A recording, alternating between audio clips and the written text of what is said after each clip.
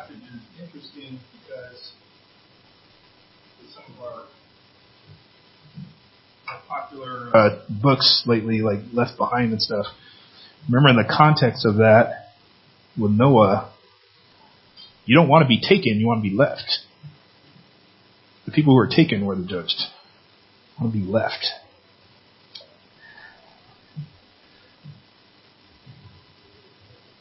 So, as we're starting our series here, as we look forward to Christmas, when we look at the Bible, read the Bible, and even looking at history, we can see big events like the movement of nations and prophecy and even signs in the sky that all point towards Jesus as the culmination of all this stuff. But also in the Bible, there's not just the big stories, there's small stories of individual lives that can also point me to Jesus. And so this season, I want to look at some of the small stories, the individual life stories. Because sometimes those are the most meaningful, the personal stories that an individual may have to experience that point to something important. Whether it's, I think of, the birth of a child. And it's what we're getting towards Christmas. I think of the birth of my child. Whether it's my own or a relatives or friends or siblings, that's the story that makes it meaningful to me. Not the birth of children, the birth of a child. And the birth of Isaac, the son of Abraham and Sarah, is one of those stories. That's who we're going to start with today. His story, in the big scheme of things, that's part of the founding of the nation of Israel. It's a big story. But it's also the story of one family that's given hope. And we can't live without hope. Before we go to the scriptures, let's pray. God, you are our God of hope. You provide streams in the desert, a way in the wilderness, and salvation when there is none. We pray that we find hope in your story today. And we ask this in your name. Amen. I don't believe that people can live without hope. Even if all I have is a little bit of hope that, it can't get any worse, that's still hope. And it was interesting. Some of you may know I was a psychology minor in college. So I know enough to know I don't know a whole lot, but I know how to research psychology. Psychology has been its own academic discipline, separate from philosophy, for 150 years. It started in the late 1800s. But it's only been in the last 30 years that our supposed human experts in the mind and brain have figured out that it's important that human beings have hope. Only in the last 30 years they decided to study that. Oh yeah, people need hope. They said what they've researched and actually found, it doesn't matter how much talent, skill, or ability, whatever we want to have, that's not enough to get us where we want to go. It helps, but it's not enough. Without the hope to drive us, we never get to where we want to go, no matter how talented we may be. It doesn't matter how much grit we have, or conscientiousness we have, or our self-esteem, or optimism, or passion. It's all important, but it doesn't matter if a person doesn't have hope. Hope involves, it's not just a feeling, it involves the will to get there. And if somebody has the will to get there, the hope allows them to find multiple different ways to get there, to strive. No matter how the twists and turns and pitfalls may happen, if a person has hope, they keep going. It says, the research shows that a person that has hope is, they engage in learning goals. It's like, so even though there may be an ultimate goal that a person wants to get to, they'll have these micro goals to learn things in order to get to the goal. Whereas a person without hope does what they call mastery goals. A person, they learn easy tasks that don't challenge them for growth. And when they fail, they just quit. Well, I didn't get it, I'm done. Hope gives us more feeling of control over our environment. And it's directly related to positive outcomes. So here's what they found. Students, when they studied like college students with high hope were far more likely to graduate college. And students without hope were more likely to be dismissed because of bad grades. They were all equal in terms of intelligence, but hope made the difference. It had nothing to do with IQ. It had everything to do with hope. And it doesn't even matter the person's age. A high level of hope is the most powerful predictor of a person's well-being. It even appears to buffer our anxiety about death and dying. It doesn't matter whether the person is 17 or 65. Hope helps keeps us alive. So now psychologists are believing that hope might be the most important feeling or state of emotion that we can experience. It's the key to good health, the best predictor of a meaningful existence, and an indicator of academic and athletic performance. And here's the thing, it's not something that you either have or you don't have. It's something that can be cultivated. It's something that can be acquired. It can be nourished. It's like the psychologists are just figuring that out in the last 30 years. And 2,000 years ago, the Apostle Paul said, these three things abide. Faith, hope, and love. So we need those things. So if you need some counseling, make sure you go to a Christian one. They're more up on hope. It's important. So we are going to be in Genesis, starting in chapter 15, if you want to turn there in your Bibles or on your phone. There's Bibles under your seats. Genesis chapter 15, verses 1 through 6. You get the story of Abraham. He's called Abram here. His name hasn't been changed yet. Genesis 15, 1 through 6. It says, after these events, the word of the Lord came to Abram in a vision. Do not be afraid, Abram. I am your shield. Your reward will be very great.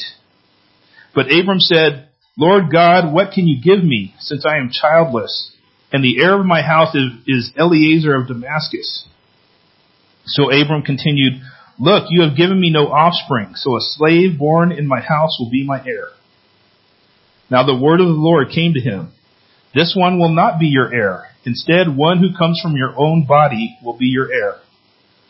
He took him outside and said, look at the sky and count the stars, if you are able to count them. Then he said to him, your offspring will be that numerous.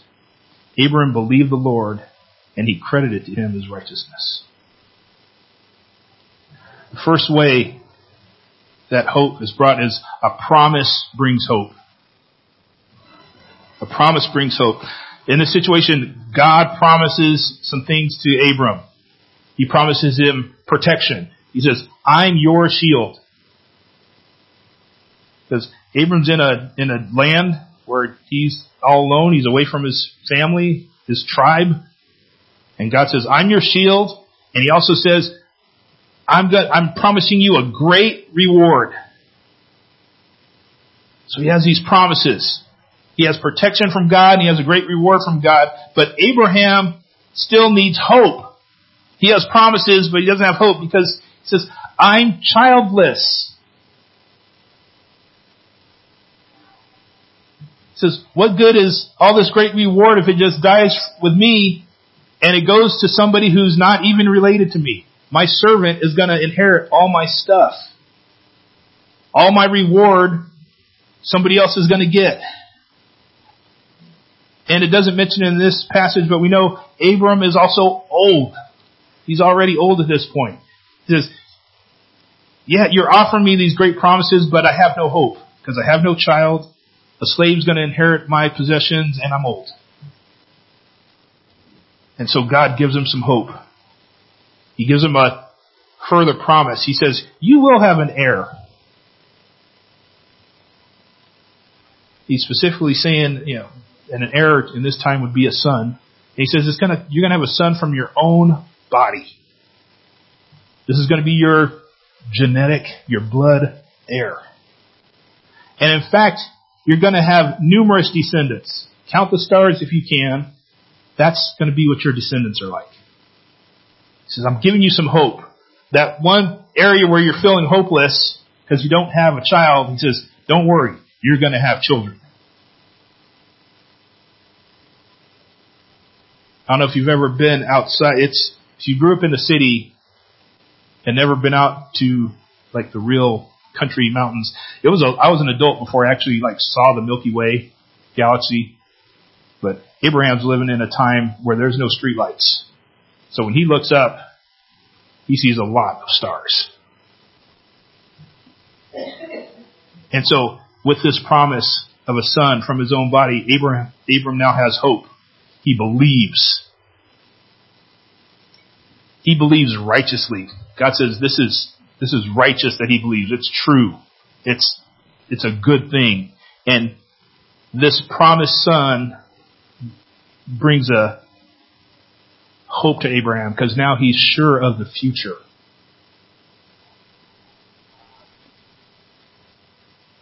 Anybody with a kid ever made a pinky promise or pinky swear? The origin, you might not want to do that. I found out the origin of the pinky swear is most likely from Japan. And it actually means, I can't pronounce the Japanese word, need Andrea here, but it actually means finger cut off. So supposedly, the people in Japan believe if you break your pinky promise, you have to cut off your pinky finger in return. Some say it was created by the Japanese mafia. Don't know that for sure. But the vow was actually finger cut off, 10,000 fist punchings. Whoever lies has to swallow 1,000 needles. Okay, gonna keep that promise.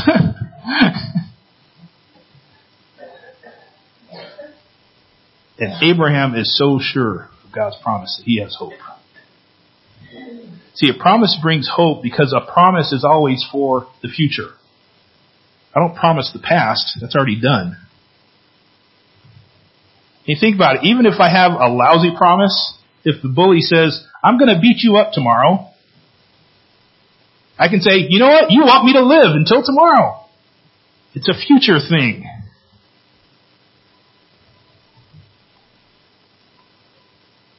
Hebrews 12, 1 and 2. The writer writes, therefore, since we also have such a large cloud of witnesses surrounding us, let us lay aside every hindrance and the sin that so easily ensnares us.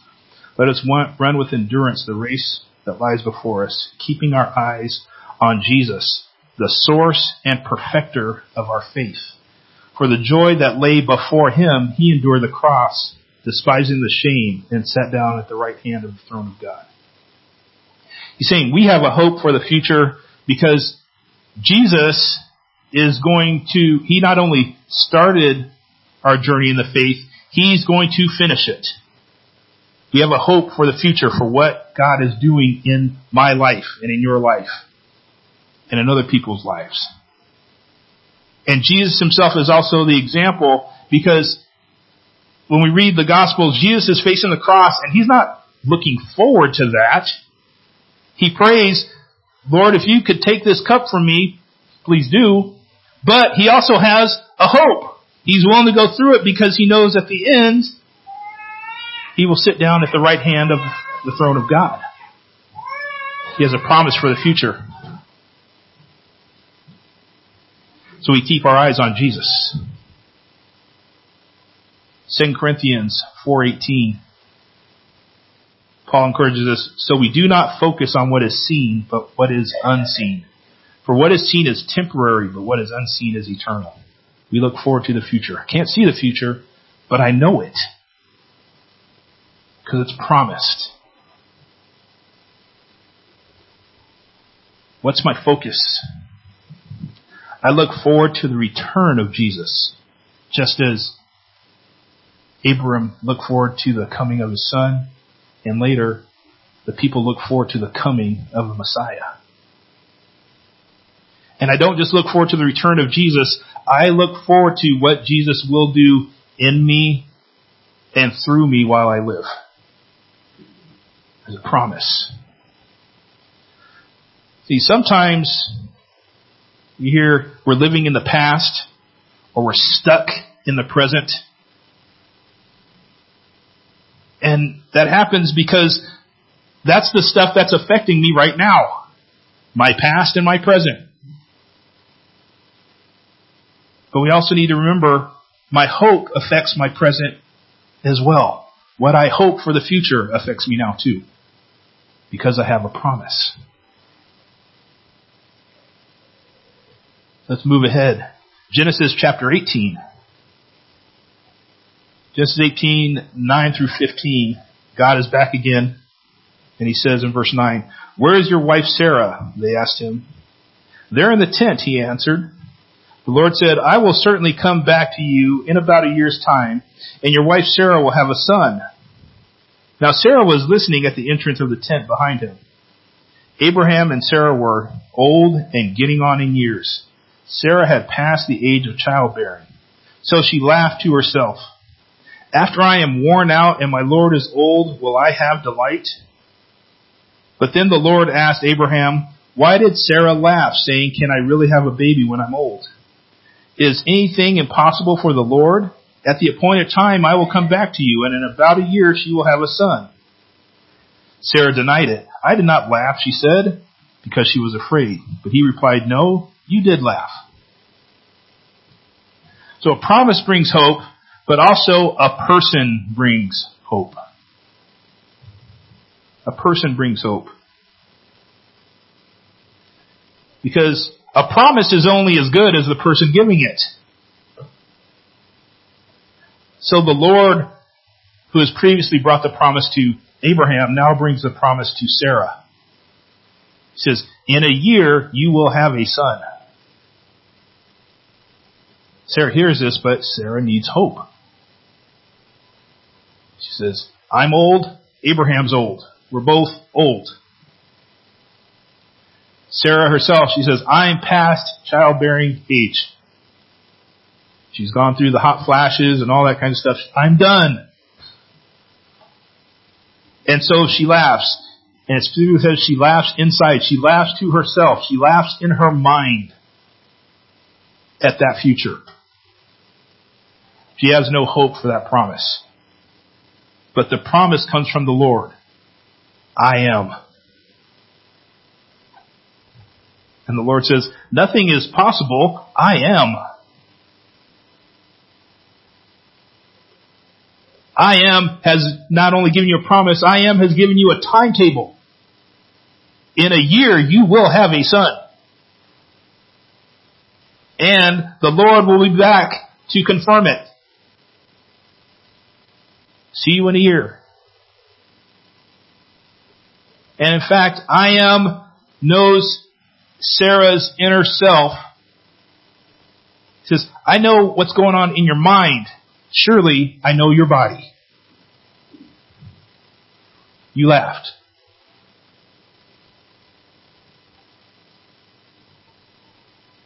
The person brings hope. We don't often compare our last two presidents, Obama and Trump, in similar ways, but it's interesting. I was thinking about this. They both made vague promises in their campaigns. Change, make America great again. Now, we could certainly have debates if we want to have a political discussion about how much each of them kept or will be keeping their promises. Let's look at their records 100 years from now. Our interpretations would be different. But here's the thing. As I talk to different people, both times, I remember before President Obama when he first got elected, and it was his first inauguration, and a lady was getting interviewed on TV, and she was so excited. She said, "President Obama is going to pay my mortgage." And I said, "Wow, I don't even remember him promising that. He can pay mine too, So I think she's going to be disappointed. And then before Donald Trump got elected, I remember talking to some different people, and they didn't necessarily like Donald Trump, but they said, "Well, he's going to do this, this, and this, and that's what I'm voting on, or maybe just this one thing." And my mind was just going, well, just because he promised it doesn't mean he's going to do it. Politicians promise all kinds of stuff. And here's one thing I can totally be sure of. Whatever either one of them did or will do, it's not going to last.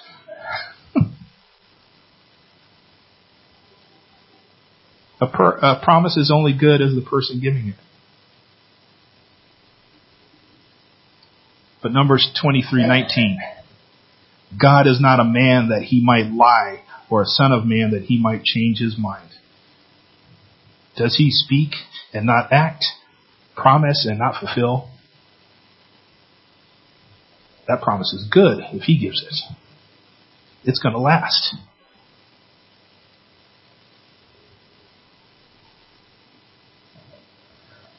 In Luke 7:6-8, it says Jesus went with them, and this is a centurion had come and sent some servants to come and ask Jesus to heal his servant. And it says Jesus went with them, and while he was not far from the house, the centurion sent friends to tell him, "Lord, do not trouble yourself, since I'm not worthy to have you come under my roof. This is why I didn't even consider myself worthy to come to you. But say the word, and my servant will be healed. For I too am a man placed under authority, having soldiers under my command.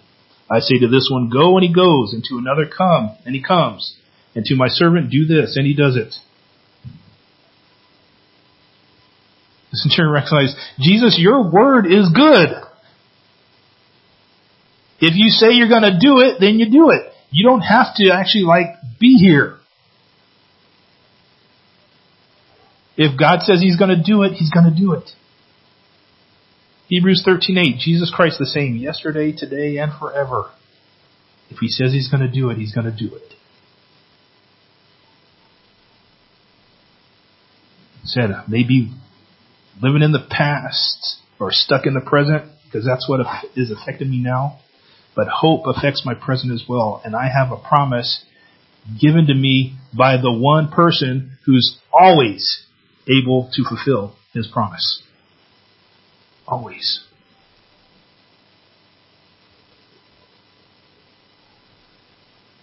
Genesis 21:1-7.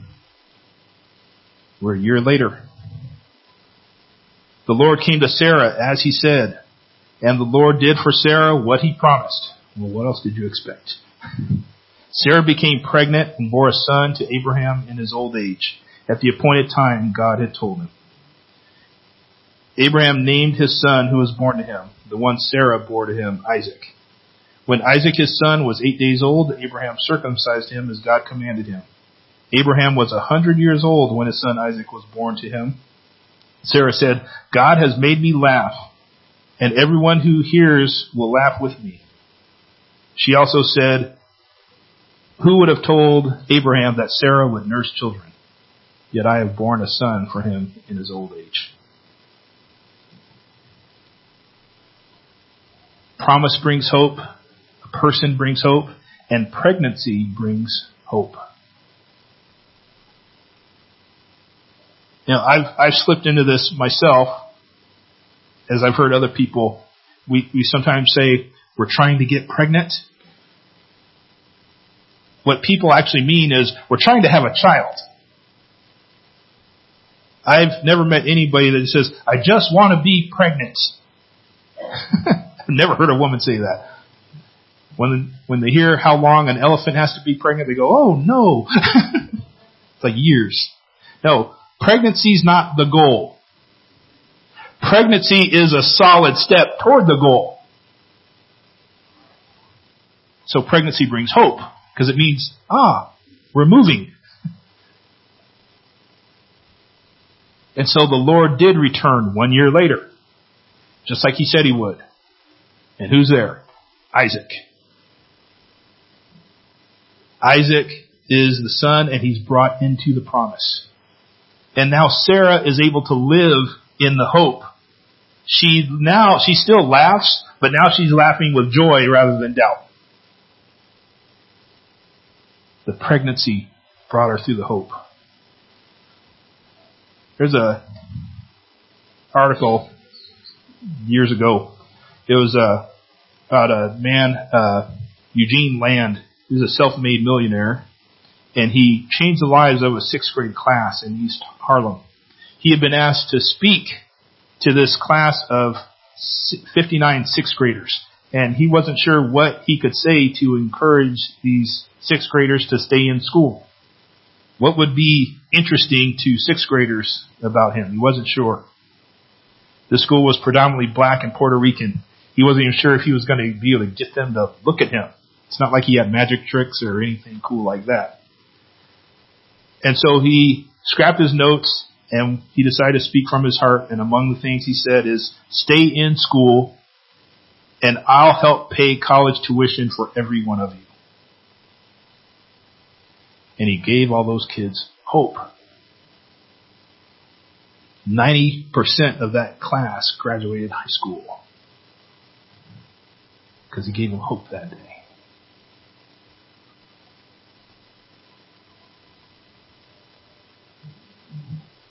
The Son of God was promised. Jesus was born. Then He lived. Then He died. Then He rose. Then He ascended. And He promised to come back.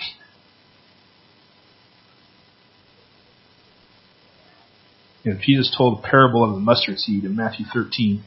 He presented another parable to them. The kingdom of heaven is like a mustard seed that a man took and sowed in his field. It's the smallest of all seeds, but when grown, it's taller than the garden plants and becomes a tree so that the birds of the sky may come and nest in its branches.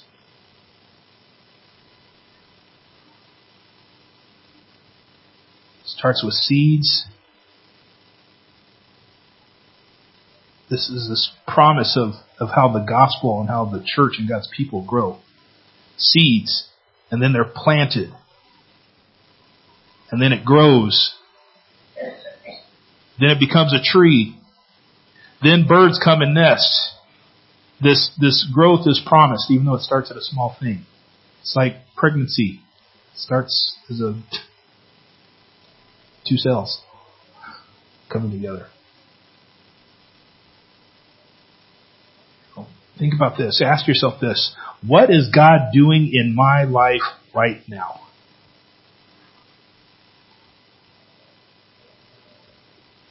What seed is in my life? Or what's been planted? What's growing? What's becoming a tree? Who's coming to nest? And not just in my own life. What's pregnant in this church? Not who, what. What's being planted? What's growing? Who's coming? See, especially with churches, we live in the past or stuck in the present. But hope affects our present as well. I have a promise given by the one always able to fulfill. And just like that parable of the mustard seed, God's going to give us steps all along the way. There's another little story. There was a man, he was walking past a baseball field. Little leaguers were playing. And so he went by the dugout and he saw a little boy. He said, "What's the score?" And the little boy in the dugout says, "It's 18-0. We're behind." And the man said, "Oh, I bet you're discouraged." And the little boy said, "Why should I be discouraged? We haven't got to bat yet."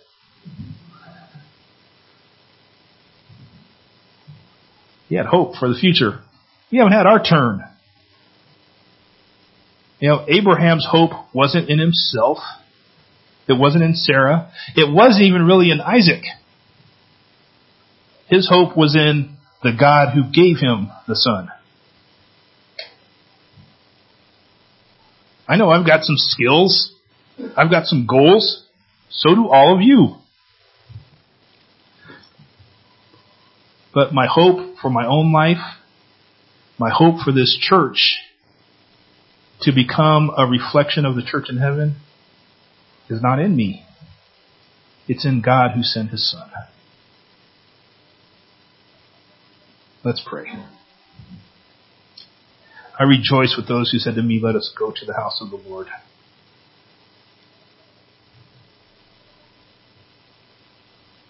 May those who dwell in your love be secure. Lord, you promise to be our fortress. You promise to be our peace. You promise to give us prosperity. Lord, we hope in you for our own lives, for the lives of this congregation. Continue planting seeds in us and in our community. Let us continue to cultivate and see things grow so that many may nest here. We hope in your Son.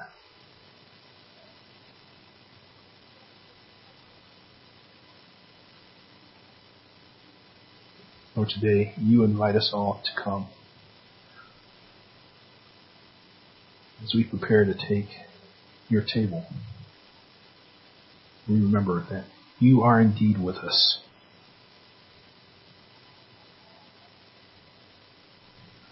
Just as the Lord promised to Abraham that he would return in a year, you promised to return to us, and yet you also promise that you are with us always, even to the end of the age. We thank you for your presence and for the hope for the future. In Jesus, our hope, we pray.